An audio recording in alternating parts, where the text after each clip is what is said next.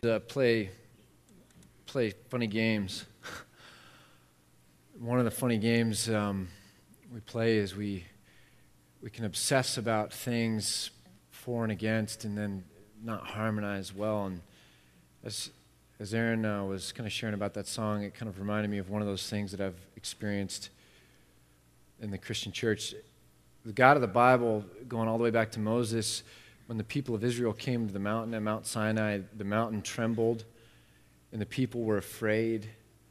They were in awe of it. It was a scary thing. And they shrunk back from that. And then Moses, who was the only one who was supposed to have seen God's face, but didn't really see his face, just saw God passing by. Nobody really sees God kind of and lives in his holiness. And so there's this sense in the God of the Old Testament, you can't be flippant about that. And so in Hebrews, it talks about our God being a consuming fire and carries that theme through. And so with worship songs, there's a lot of times we'll sing songs, I want to touch you, I want to see your face. And we can be so glib about it. And so one camp of Christianity kind of says we're taking God and we're just missing that he's a consuming fire. We're missing that God is holy and pure and that we're sinners. We're missing when Peter said, I'm unworthy, and when Isaiah says, I'm not clean. I'm a man of unclean lips. And we miss that holiness. And so one side's like, we shouldn't be singing those songs. We shouldn't be singing those songs. And then the other side, I think, is no, we need to have that intimacy. We need to have that intimacy. We need to have that intimacy with God. He's our Abba Father. And what we miss is in the resolution of this kind of debate is that God, no one has seen him face to face, and he is holy and he is a consuming fire. But the one who has seen him face to face and came from the Father, Jesus, was somebody that welcomed us trying to touch him. A woman clawing through a crowd to just touch the hem of his garment. And she's unclean, and everyone's like, what are you doing? And Jesus says, that's what I'm talking about.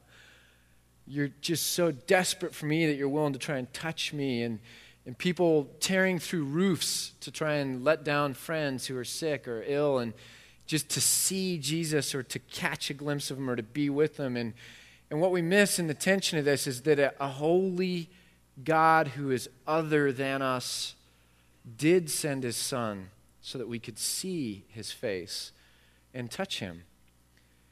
And what we miss in that is what makes Christianity. We miss the triune God. We miss the Father and the Son and the Holy Spirit. We have to begin to think about these things so that we understand that in the complexity there's such a simplicity that speaks so deeply to our hearts. And so we can desperately reach out for God because we've got this tangible representation of Christ in front of us. C.S. Lewis said when he was an atheist and an agnostic, he didn't believe in God didn't believe in Christ because he likened it to Shakespeare. And he said, how would Hamlet ever know Shakespeare?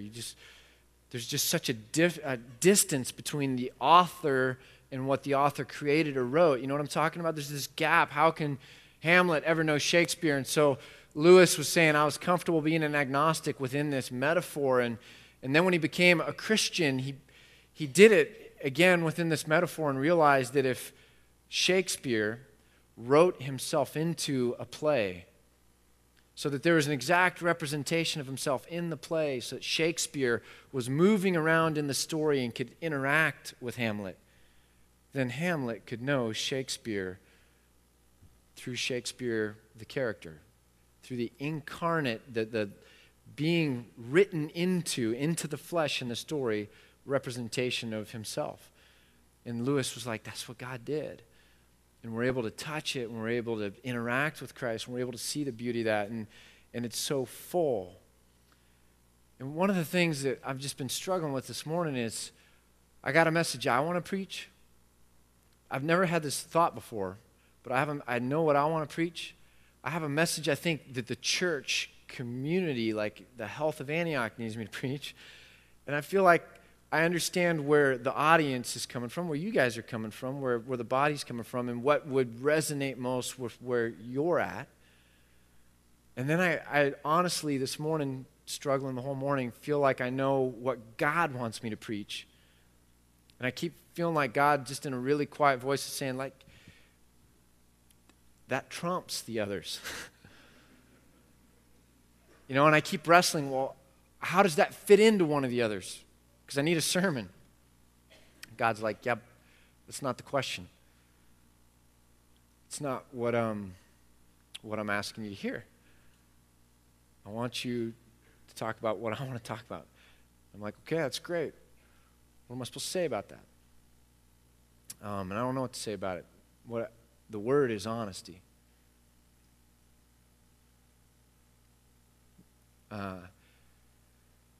And so I feel really weak because I'm like, man, God, who can I grab that knows what to say about honesty that could just jump up on stage and give a sermon? I don't know what you want me to say about honesty, What I don't think, my wife knows this, a lot of my good friends know this, but I don't know that the church knows it.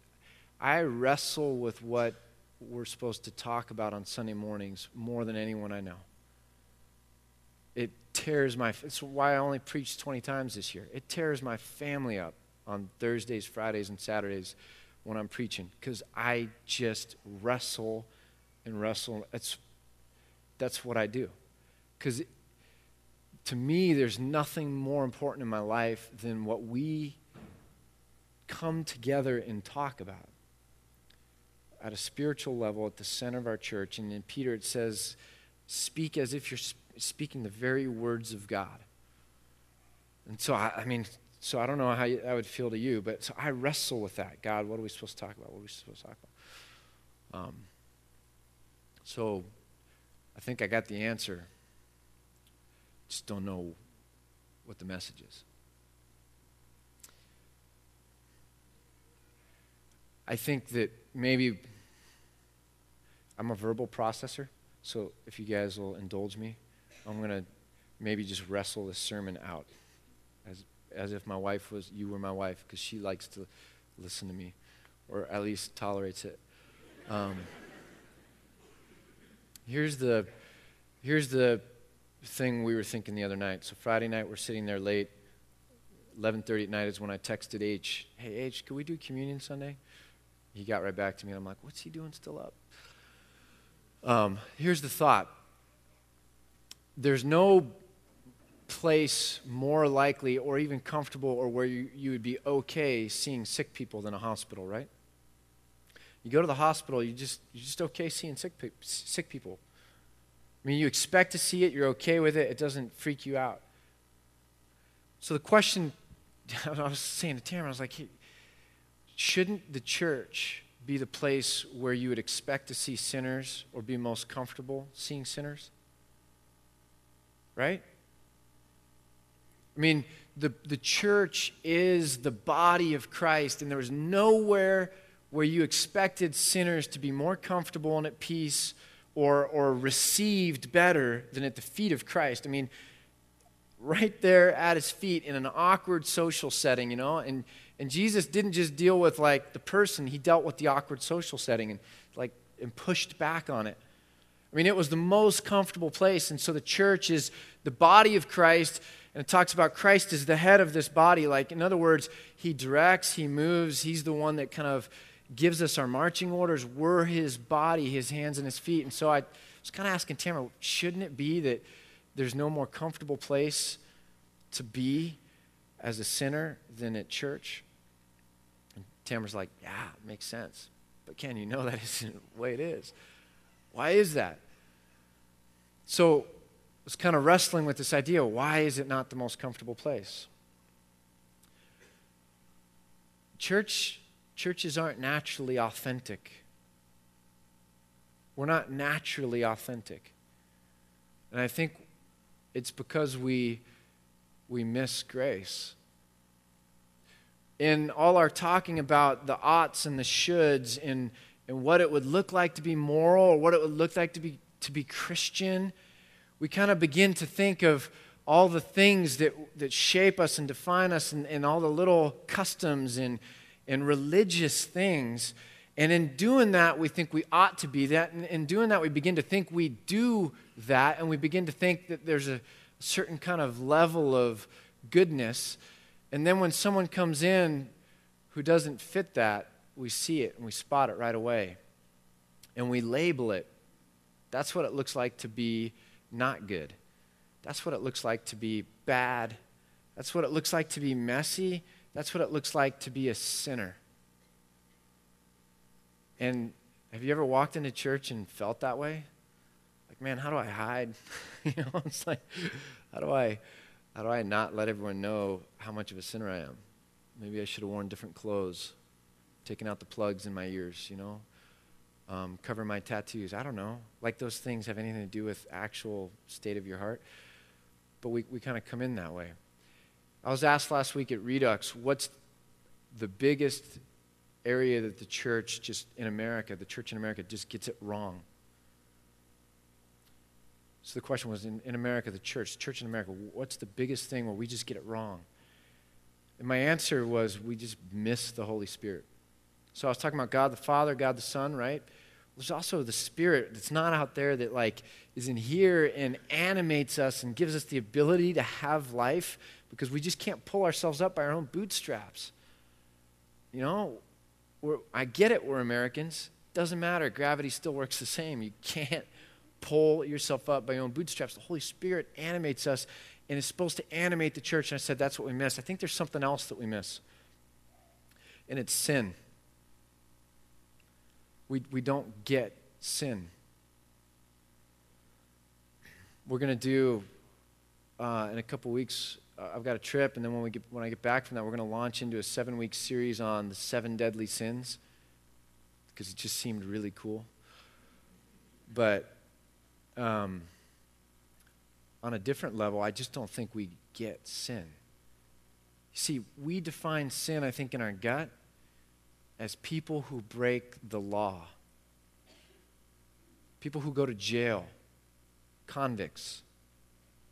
That's what sin is. People who do bad things, really bad things. And then the rest of us, we come to God and we come to church, and our felt level of what the problem is with the world is the circumstances out here, the problems out here, the people out here, the mess out here. That's how we frame everything, is we come and it's out here. It's not in here. Because we don't get sin, we don't get what the problem really is. G.K. Chesterton was the great writer, journalist in England, was one time asked to do an essay on what is wrong with the world. So he gets this letter. They didn't have emails. He gets this letter and, asking him to do this essay, and he responds with the letter, and he says, "Dear sir, in response to your question, I am yours truly, G.K. Chesterton." It kind of became one of the hallmark things of him, was this answer that I am what's wrong with the world. We are what's wrong with the world. You are what's wrong with the world. Our brokenness, our sin, our mess is what's wrong with the world. You've heard me say it before, but C.S. Lewis, when he wrote the Space Trilogy, the first volume of the Space Trilogy is Out of the Silent Planet, and he's kind of saying there's people on Mars. It's a science fiction. It's cool. Science fiction's okay in Christianity, I think. I once knew a children's minister that said all imagination is out of bounds. We can only tell the kids true things. And I was just like, man, C.S. Lewis would not have liked her, right? But the Space Trilogy, there's Mars and there's Earth, and Earth is the silent planet. It's dark. No light comes out of it because it has sin. It fell. And on Mars, there was no original sin. And so C.S. Lewis has this character, Ransom. It's modeled after his good friend J.R. Tolkien, who is a linguist. So the character in the novel is a linguist. And he's with these people on Mars who have never known sin. And he learns their language and finds out that there is no word for sin because they've never had it. So he's trying to describe the silent planet. And he uses their word bent. And he says the people, the Hana on that planet, are bent. I love that picture of sin. We're broken, we're messy, we're bent, and it starts there, not out here. You see, sin at its core breaks relationship. I don't know that we think about this. We think it's an action that's wrong. And the truth is, no. Sin is a breach in relationship. The Ten Commandments, they all have to do with relationship, right? Every one of them, your relationship with God, so don't have an idol. Your relationship with other people, so don't steal, don't commit adultery. So this action does what? It harms people.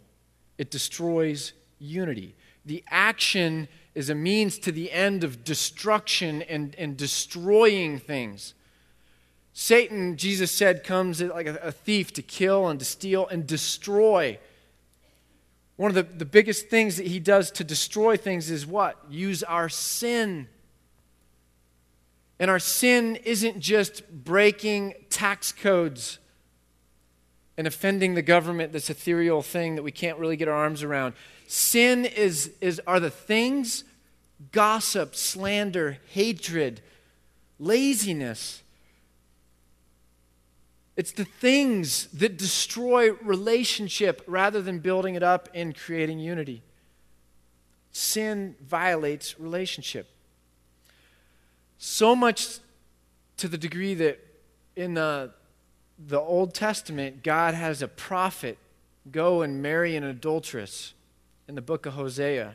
And he's saying, I'm going to make a really crappy example out of your life. I want everyone to get it very, very graphically. And so this man of God goes and marries a woman who's going to continue and repeatedly commit infidelity. And God has this man, Hosea, go marry this woman, and then he says, this is how the nation of Israel is to me. He doesn't say Israel commits sins. I mean, the good, in days old, I would have said the good Baptist face, but that does an injustice to Baptists. So I don't know, just think of, and then I always say it, and it's like I said it, but just think of like frowny Christians, just super moralistic. God didn't just come like a frowny Christian and go, you guys are sinners. You're bad people. God's like, man, you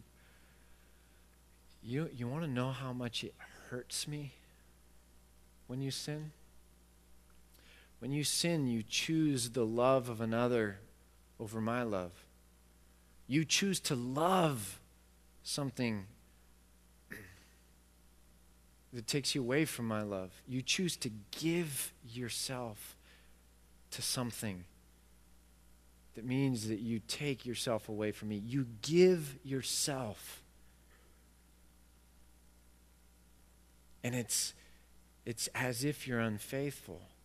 And it destroys me. It destroys relationship.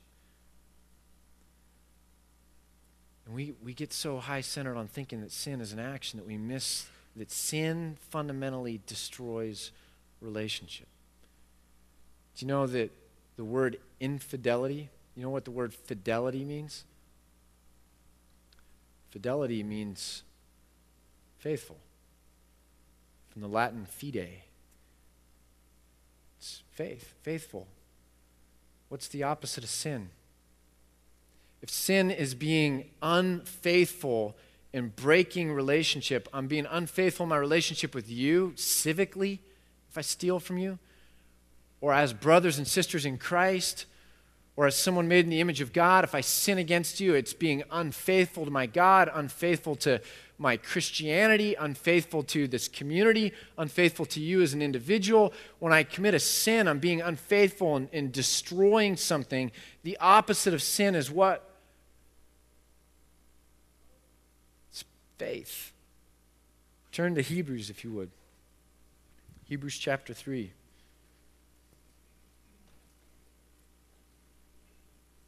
Hey, Kip. Is Kip back there? I got no clock up here, which is a really, really bad thing. Moses and the Israelites are kind of the metaphor for all of God's children, for faith, for everything. And in chapter 3, it talks about Jesus being greater than Moses. And I want to just begin reading in chapter 7, and it says, chapter 3, verse 7 of Hebrews, and it says this, "Therefore, as the Holy Spirit says, today, if you hear his voice, do not harden your hearts as in the rebellion on the day of testing in the wilderness." This is the Israelites in the desert, "where your fathers put me to test and saw my works for 40 years.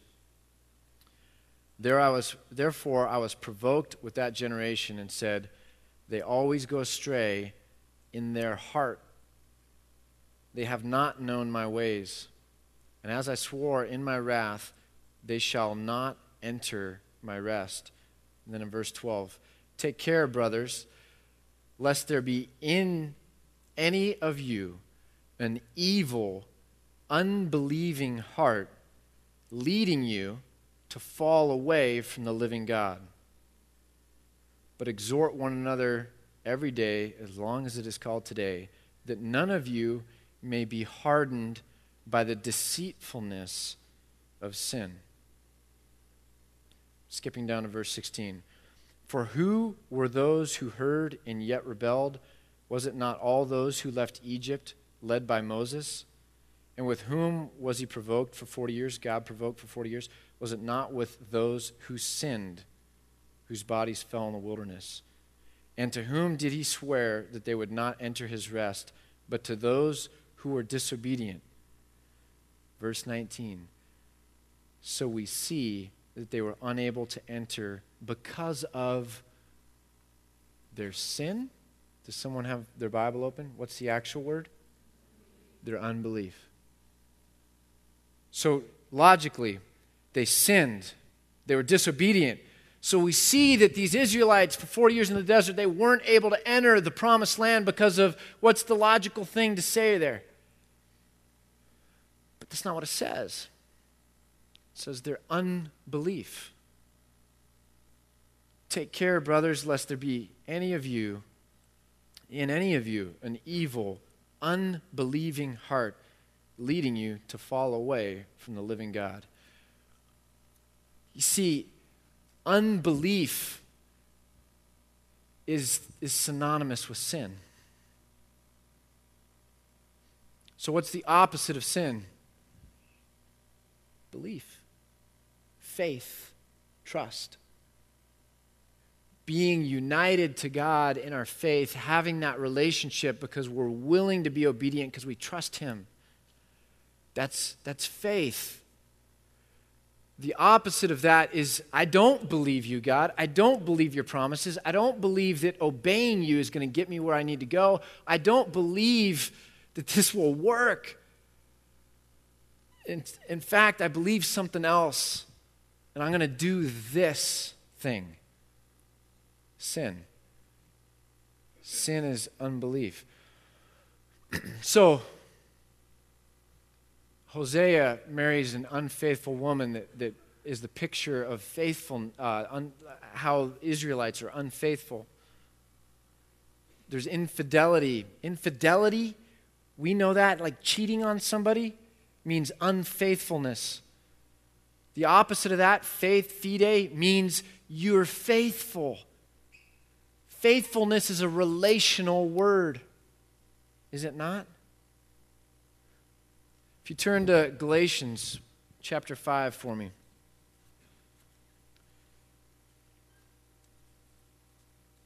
There's 3 relationships that you can talk about.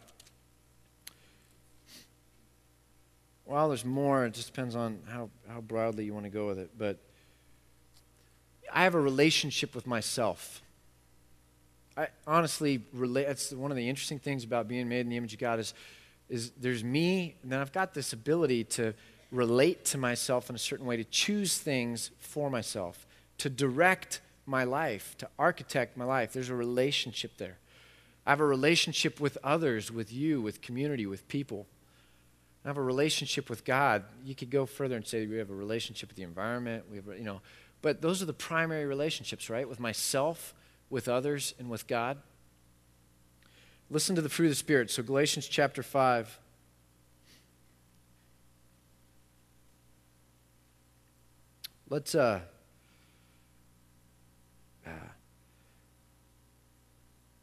Let's start actually in verse 18. Verse 18 of chapter 5 in Galatians says, if you are led by the Spirit of God, if the Spirit of God is helping you follow God, then you're not under the law. There's a relationship going on that's different than religion.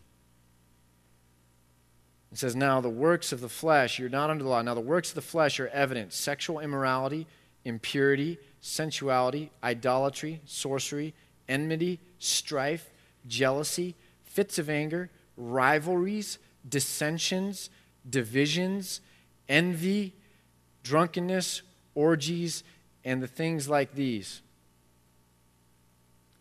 Which one of those can you talk about devoid of relationship? Devoid of the context of a relationship with me and my own life and body, or me with God, or me with others? Which one of those can you talk about in isolation? Sin isn't about actions like cheating on your taxes. It's about a brokenness, a messiness, a bentness in us that leads us to choose things and actions that destroy relationship, rather than choosing to be obedient to things that build unity and build relationship. So now here comes the fruit of the Spirit. But the fruit of the Spirit, verse 22, chapter 5, is this: love, joy, peace, patience, kindness, goodness, faithfulness, gentleness, self-control. Those are all relational traits with relational fruit. Do you see that? And it says here, against such things there is no law. There's never a time when it's wrong to be loving, gentle, patient, kind. There's never a time when it's wrong. It's always right. Christians are so interested in running around figuring out what the latest thing is, or the latest book, or the latest, what would God say to me? Give me that one word. I did that this morning, didn't I? Honest. But we're like, what's the latest and greatest your will for my life? And I think half the time God's going, you know what? There's a dozen things that are never wrong.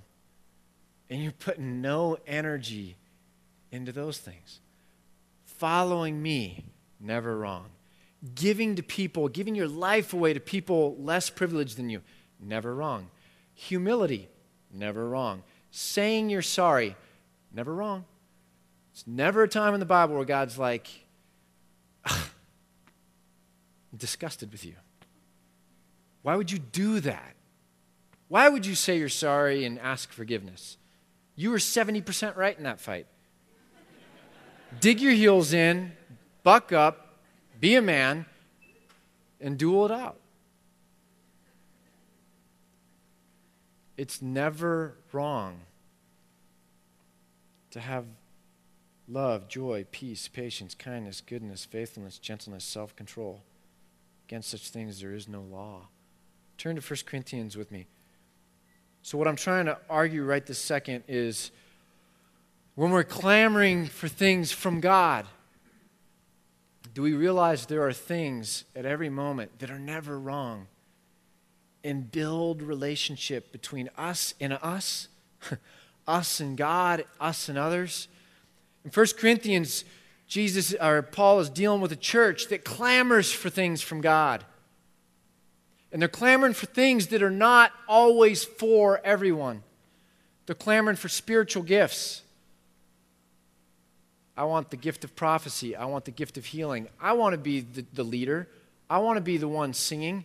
I want to be the one orchestrating that ministry. I want to be the one doing whatever. I want that role that obviously everyone in the body can't do. And so he gives an analogy in chapter 12 of eyes and hands and feet. And he's saying they're different pieces of a body, all equally valuable, but different.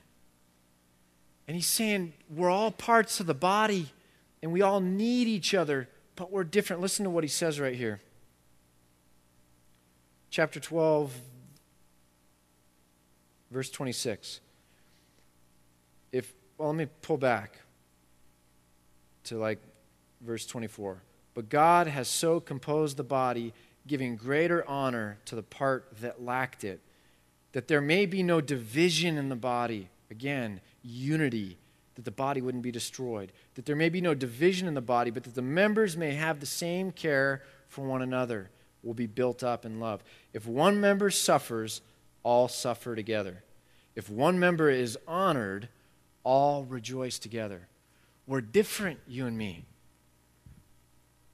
We're different. We have different roles, but we're one, you and I. We're one. And Paul's saying, so why are you using the roles that need to be in the church? God is giving those roles so that it can function. God's doing it for good, that the body might have what it needs. Why are you using what God created for good to create division and destroy the body of God? It's because we're bent and we have envy and jealousy and impatience, right? What is the greatest problem with Antioch?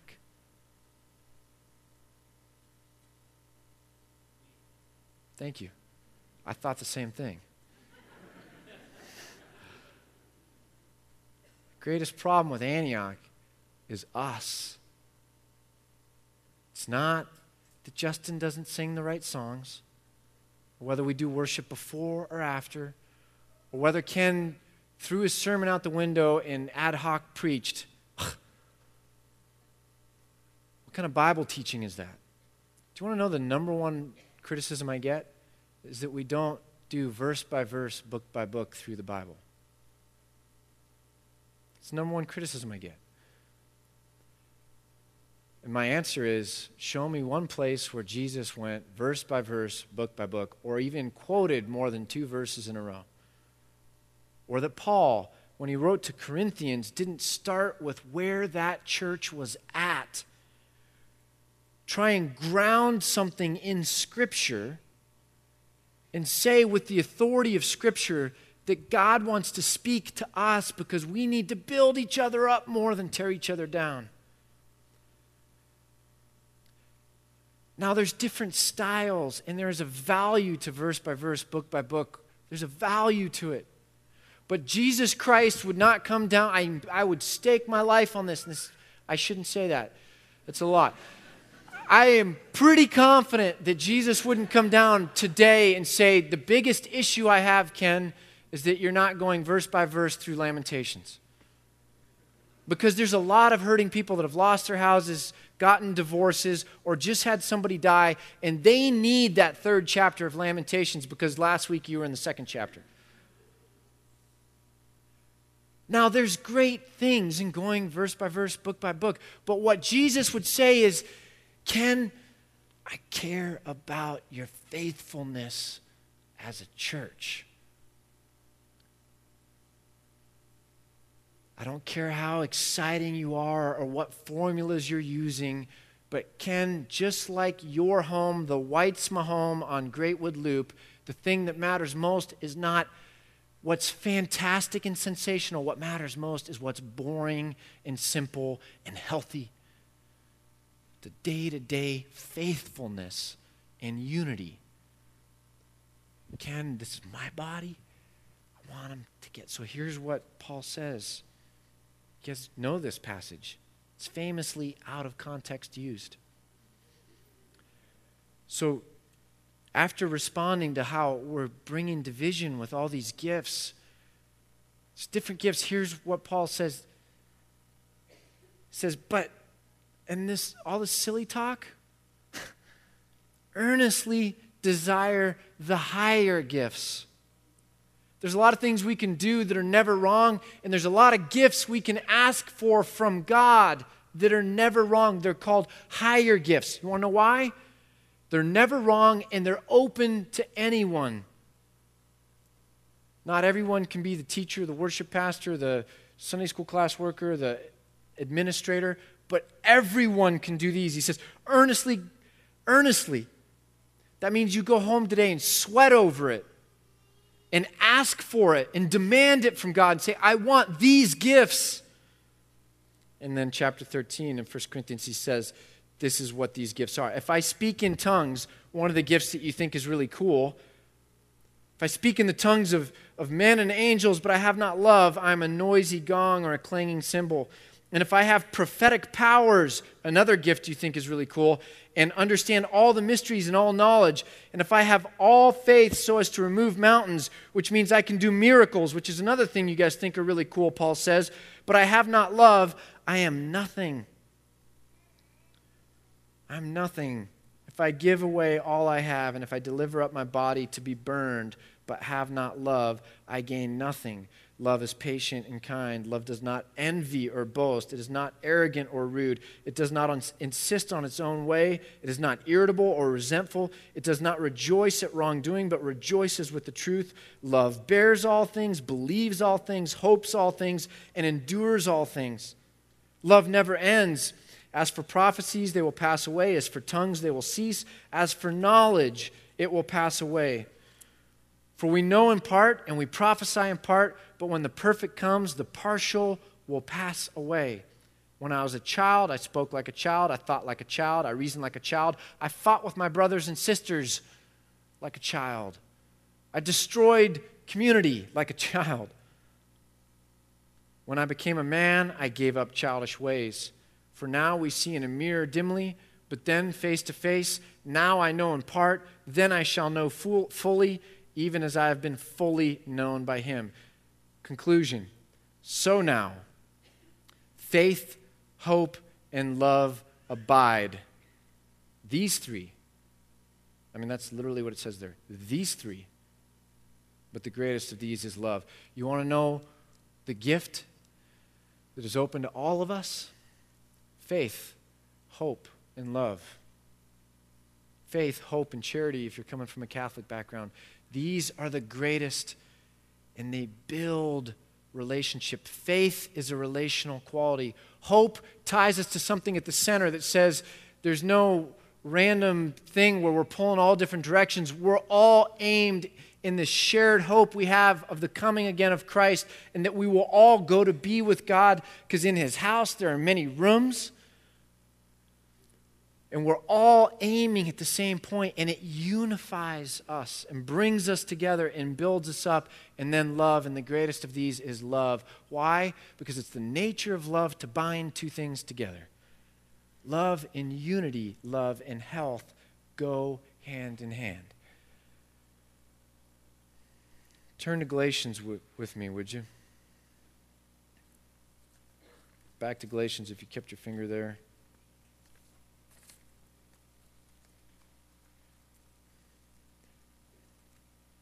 In Acts, you have this healthy picture of a church, and you have Jews and Gentiles eating together, which you're not supposed to do.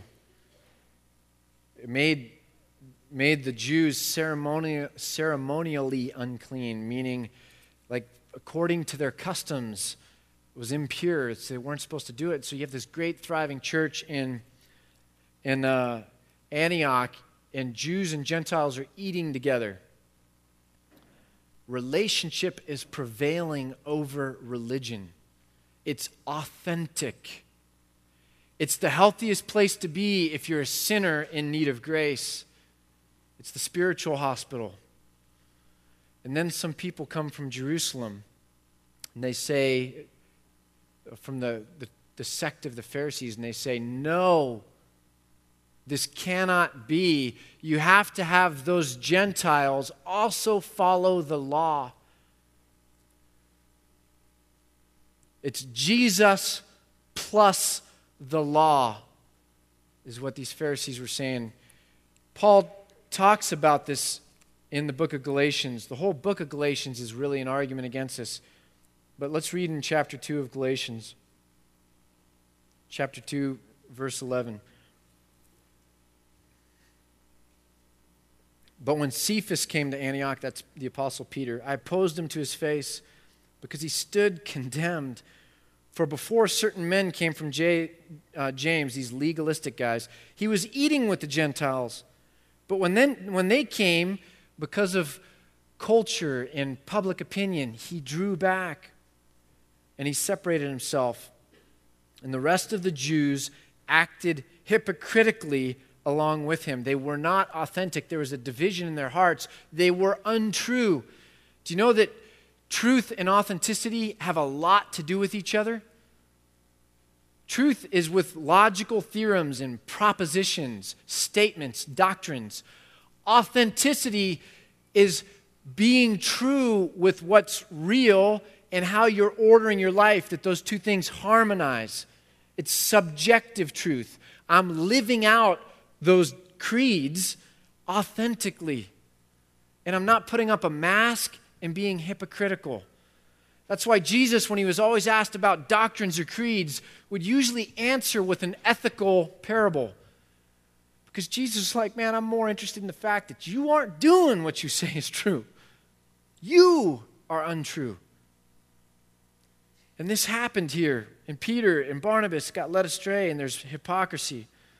But when I saw that their conduct was not in step with the truth of the gospel, their conduct was not in step with the truth of the gospel, I said to Cephas before them all, if you, though a Jew, live like a Gentile, meaning you lean on grace, then how can you force Gentiles to live like a Jew, meaning obey some kind of ceremonial law or custom, religion? We ourselves are Jews by birth and not Gentiles, yet we know that a person is not justified by works of the law, but through faith in Jesus Christ. So we also have believed in Christ Jesus in order to be justified by faith in Christ, and not by works, not by the law, because by the works of the law, following religious dictates, no one will be justified, made just, made right with God. But if in our endeavor to be justified in Christ, we too are found to be sinners, is Christ then the servant of sin? Is Christ serving sin by justifying us even though we don't deserve it? Certainly not. If I rebuild what I tore down, I prove myself to be a transgressor. For through the law I died to the law so that I might live to God. Here's what you need to hear, verse 20 of chapter 2. I have been crucified with Christ. It is no longer I who live, but Christ who lives in me. I have been crucified with Christ. I have died to myself so that I can be, in some sense, united with him and given a new nature, made alive, and I rise with him in some sense. I'm now a Christian. I am in Christ. I have been crucified with Christ, and it is no longer I who live, but Christ who lives in me. And the life I now live in the flesh, I live by faith in the Son of God. The things I do, the obedience I do, the good works I do are actually just my faith and my trust and my relationship, my connection, my fidelity to God. They're not earning me anything. It's me running after God like a little kid who's looking up to somebody. I do not nullify the grace of God, for if righteousness, if justification, if justice were through the law, then Christ died for no purpose. It is Jesus plus nothing. So when these people came to Antioch and they said, hey, it's Jesus plus this, it's like someone coming to me and saying, Ken, you're doing church all wrong. It's Jesus plus verse by verse teaching. And without the plus, it's wrong. Or it's Jesus plus worship without music because God wouldn't want instruments. And if you don't do the plus, it's wrong. Jesus would be mad at you. He'd have a frowny face. These are all good things, and they're stylistic, and there's arguments for the value of different ones. But it's Jesus. It's Jesus. It's Jesus. It's His grace that saves us, plus nothing. It's not do all you can, and then grace will save you. It's grace. What is the problem with this church? We are. What is the problem with your marriage? What is the problem with you as a parent? My 6-year-old's bent nature. Why is Antioch not the healthiest church in America? Let me tell you the wrong answer. Because the staff isn't better.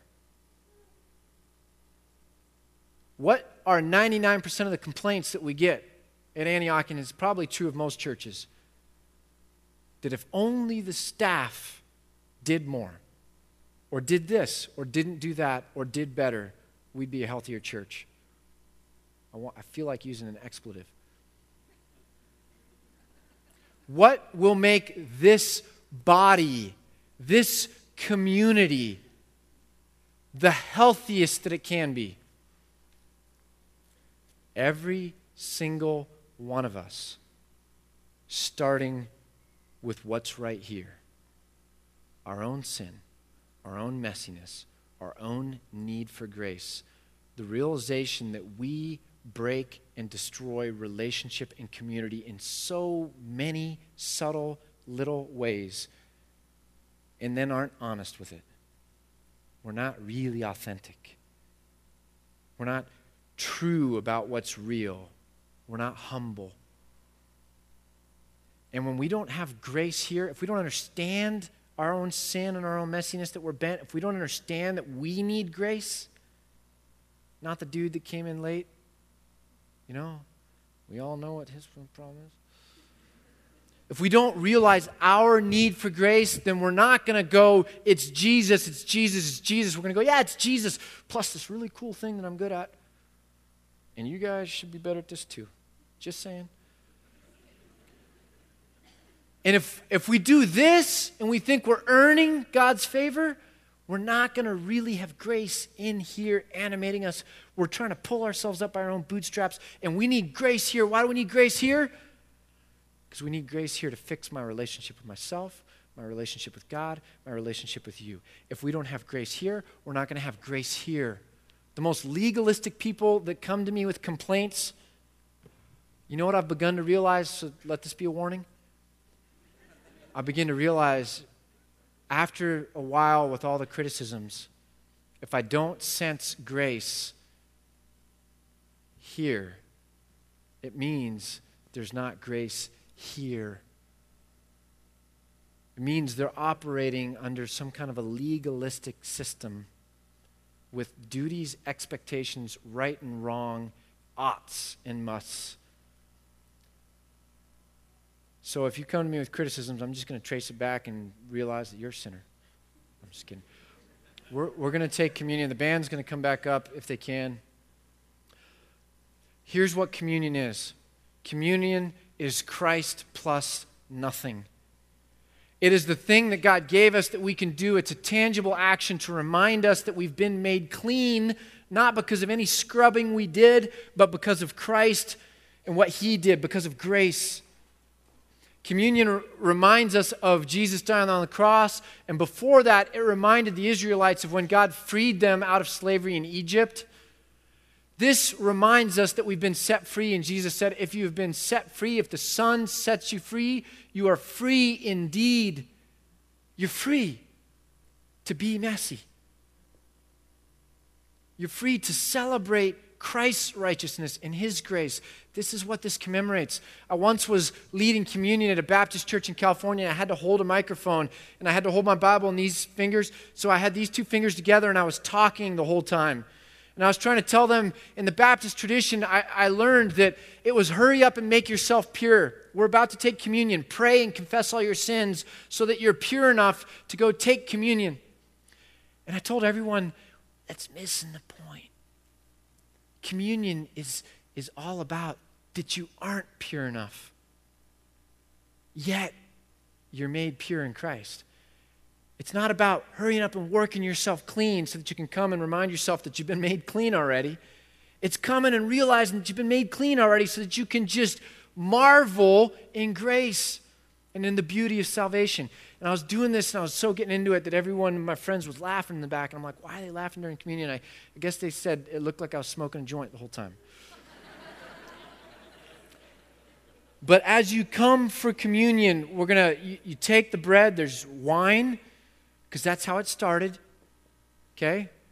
Doesn't matter what John MacArthur says, that's how it started. And there's grape juice, because Mr. Welch in the 1800s created grape juice specifically so that there could be an alternative to wine at communion. Did you know that? And we're just saying, look, we don't care about, we want you to connect with the idea that this is the body and the blood of Christ. You need to value it so much that you do not spill it anywhere. Or this will be the last time we have Christ only in the theater. In all seriousness, let me just try and wrap this up, and then I want to pray, and here's the instructions. I want to do this well. We're going to have to come down the center and then around. If you don't want to come, that's fine. If you want to sit and pray, that's fine. And we're going to do Redux later today. If you want to sit and pray in the auditorium as long as you want, you can. But come down, maybe even hold the bread out for somebody else, because this really is about community and us doing this together. Dip the bread in one of those cups, and just the whole idea is one of remembrance. We used to call this a sacrament, and then in the Protestant tradition, we started calling it communion. And the definition for communion means to engage in a sacrament, which is kind of funny, but we wanted to get away from sacrament because it sounded too Catholic. But the reality is the word sacrament is the true thing. Sacrament means this, that this is something that has been ordained as a means of grace. Something that God built into the life of the church, that when we partake it, it reminds us and allows us to experience the grace of God in our lives. It's a means of grace. And so as you come forward, just remember, this is what reminds me that I've been made clean even though I'm messy.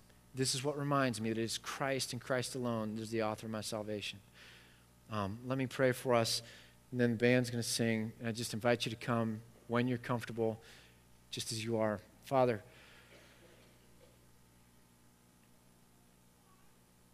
it's a strange request, but I just pray that word honesty on all of us. What is true at the core of who we are, let us know it, and let us be honest, and let us be okay seeing our own junk. Because if we can't see that, we're just not going to get how amazing grace is. If we can't resonate with sin, or that we're sinners, we're not going to see ourselves in need of salvation. So just let us be humble. Let us be honest. Let us realize all the subtle little ways that our actions and our thoughts and our attitudes destroy community in your church and our families. Help us just to repent, which means to grieve and to be sad and just to have sorrow over that. That we may authentically come and throw ourselves at the cross by remembering communion this morning. Just fill this room with your presence now, we pray in Christ's name.